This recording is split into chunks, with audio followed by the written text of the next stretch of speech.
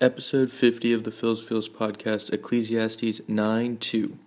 All share a common destiny, the righteous and the wicked, the good and the bad, the clean and the unclean, those who offer sacrifices and those who do not, a common destiny for all. This reminds me of the musical Hamilton, where Aaron Burr is singing that life doesn't discriminate between the sinners and the saints. It takes and it takes and it takes.